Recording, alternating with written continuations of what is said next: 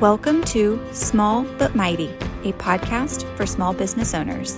I'm your host and fellow entrepreneur, Kalina Stormer. Through my day-to-day experience of entrepreneurship, I've become obsessed with helping others grow their small businesses through marketing and mindset. I believe that by simply starting with small steps and shifts, we can create huge, and dare I say, mighty results. Through practical, easy-to-apply strategies and tips, join me as we tackle new challenges, grow ourselves, and take our businesses to new heights. You ready? Let's jump right in.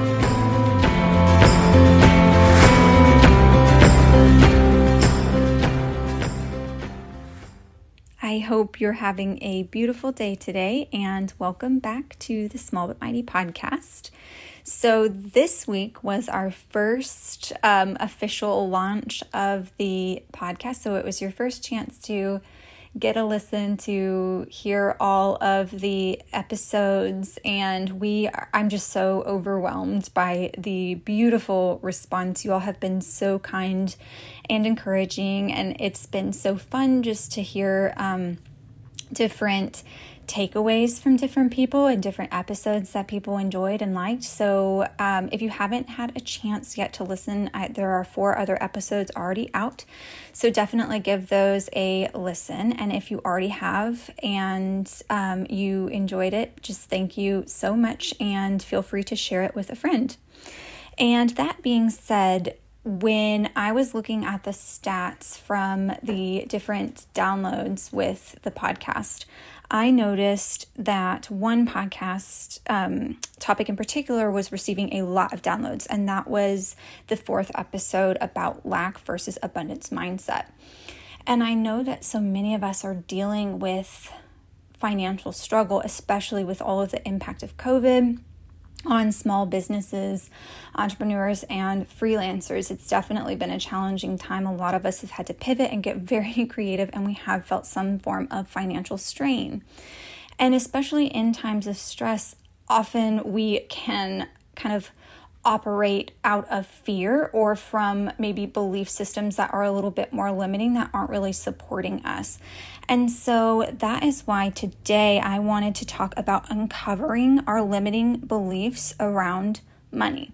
So once we have uncovered these beliefs, then we can begin to not only heal them, but also choose more empowering belief systems to move ourselves forward and operate from a better place and make better decisions for ourselves and for our business.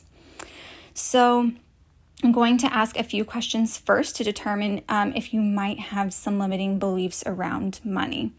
So do you feel like you can never quite get ahead financially, or that you just never seem to have enough, or or that you're just not where you want to be or where you thought you would be by this point? Or maybe you're very, very avoidant when it comes to money. This was a huge one for me. I was so avoidant and would get so nervous, even just looking at my bank account.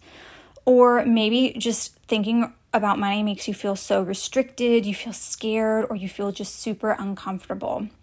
That's another very common one.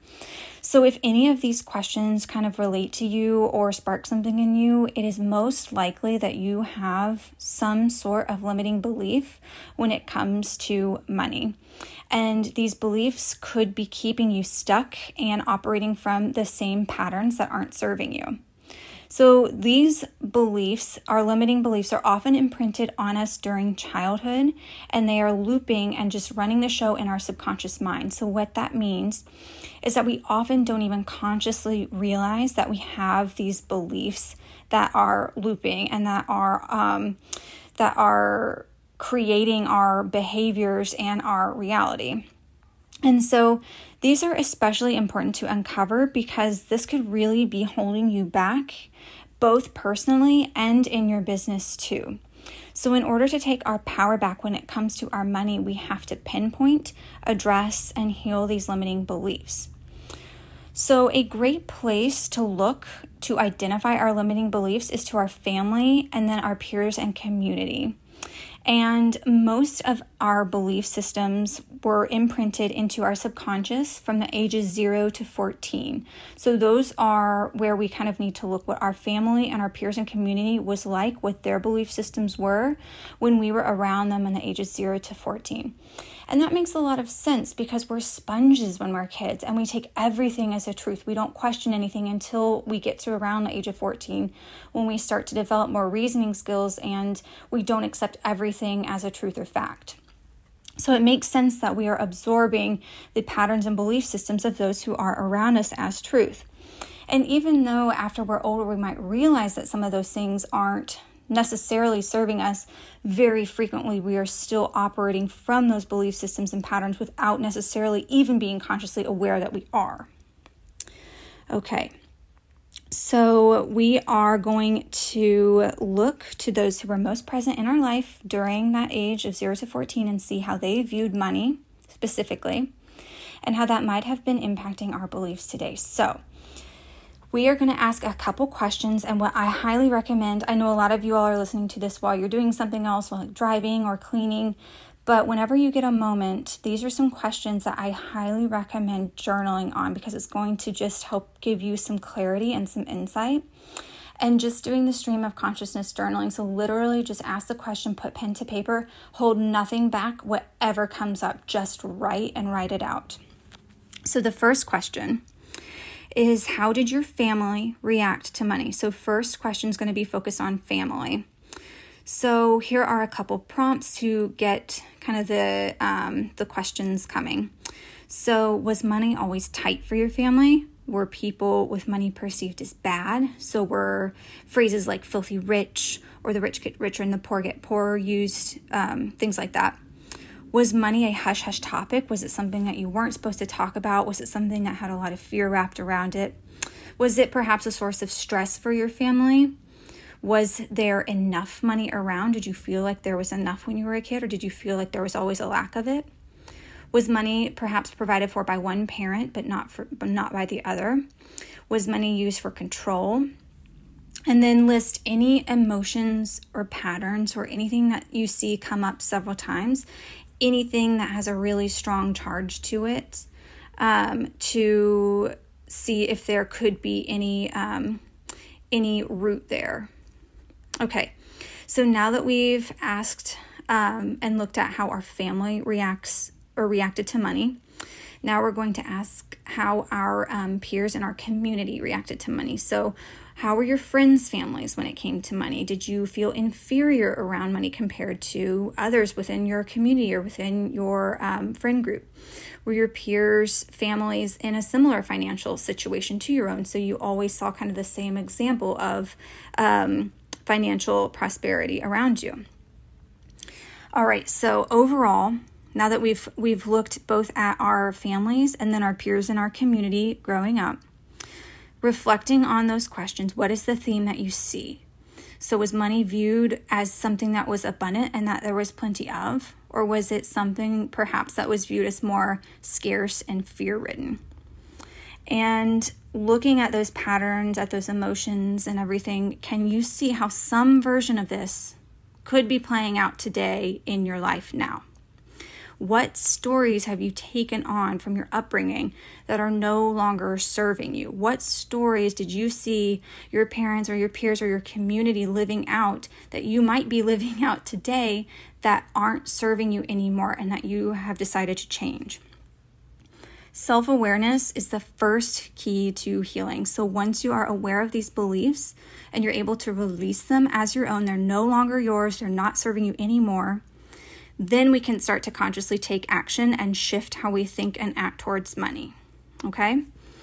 So the steps to changing our beliefs are as follows. Step 1 is what this entire episode has been about. So we are identifying the belief and we are finding the root. So that's what we've been talking about. We are looking back to ages 0 to 14 about how we could have been shaped and formed to have belief systems that we could have adopted that are no longer serving us today. So we've identified that and we found the root.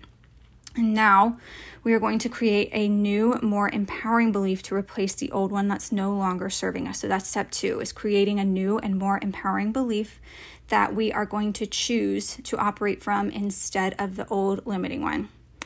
And then the last step, step 3, is to be gentle and kind with yourself. So especially when you catch yourself operating in those old patterns and behavior loops coming from a more limiting belief system, whenever you're catching yourself, that is huge, and you should give yourself a huge pat on the back and congratulate yourself, because this means that you're growing.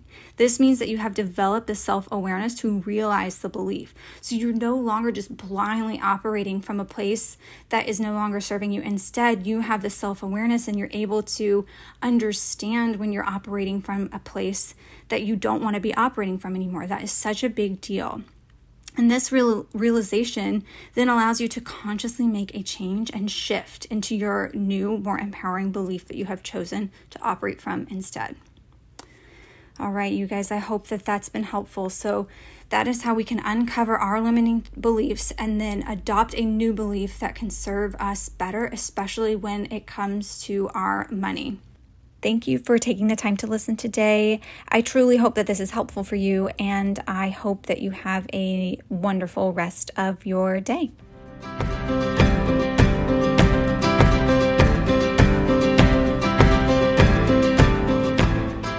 Thank you for tuning in today. If you loved what you heard, please consider leaving a review and send to a friend who could benefit from something that you learned. If you'd like to connect further, you can visit my website at kalinastormer.com or find me on Instagram at kalinastormer. And lastly, if you'd like to check out my own small business, a specialty dog boutique, you can visit hunterandjune.co.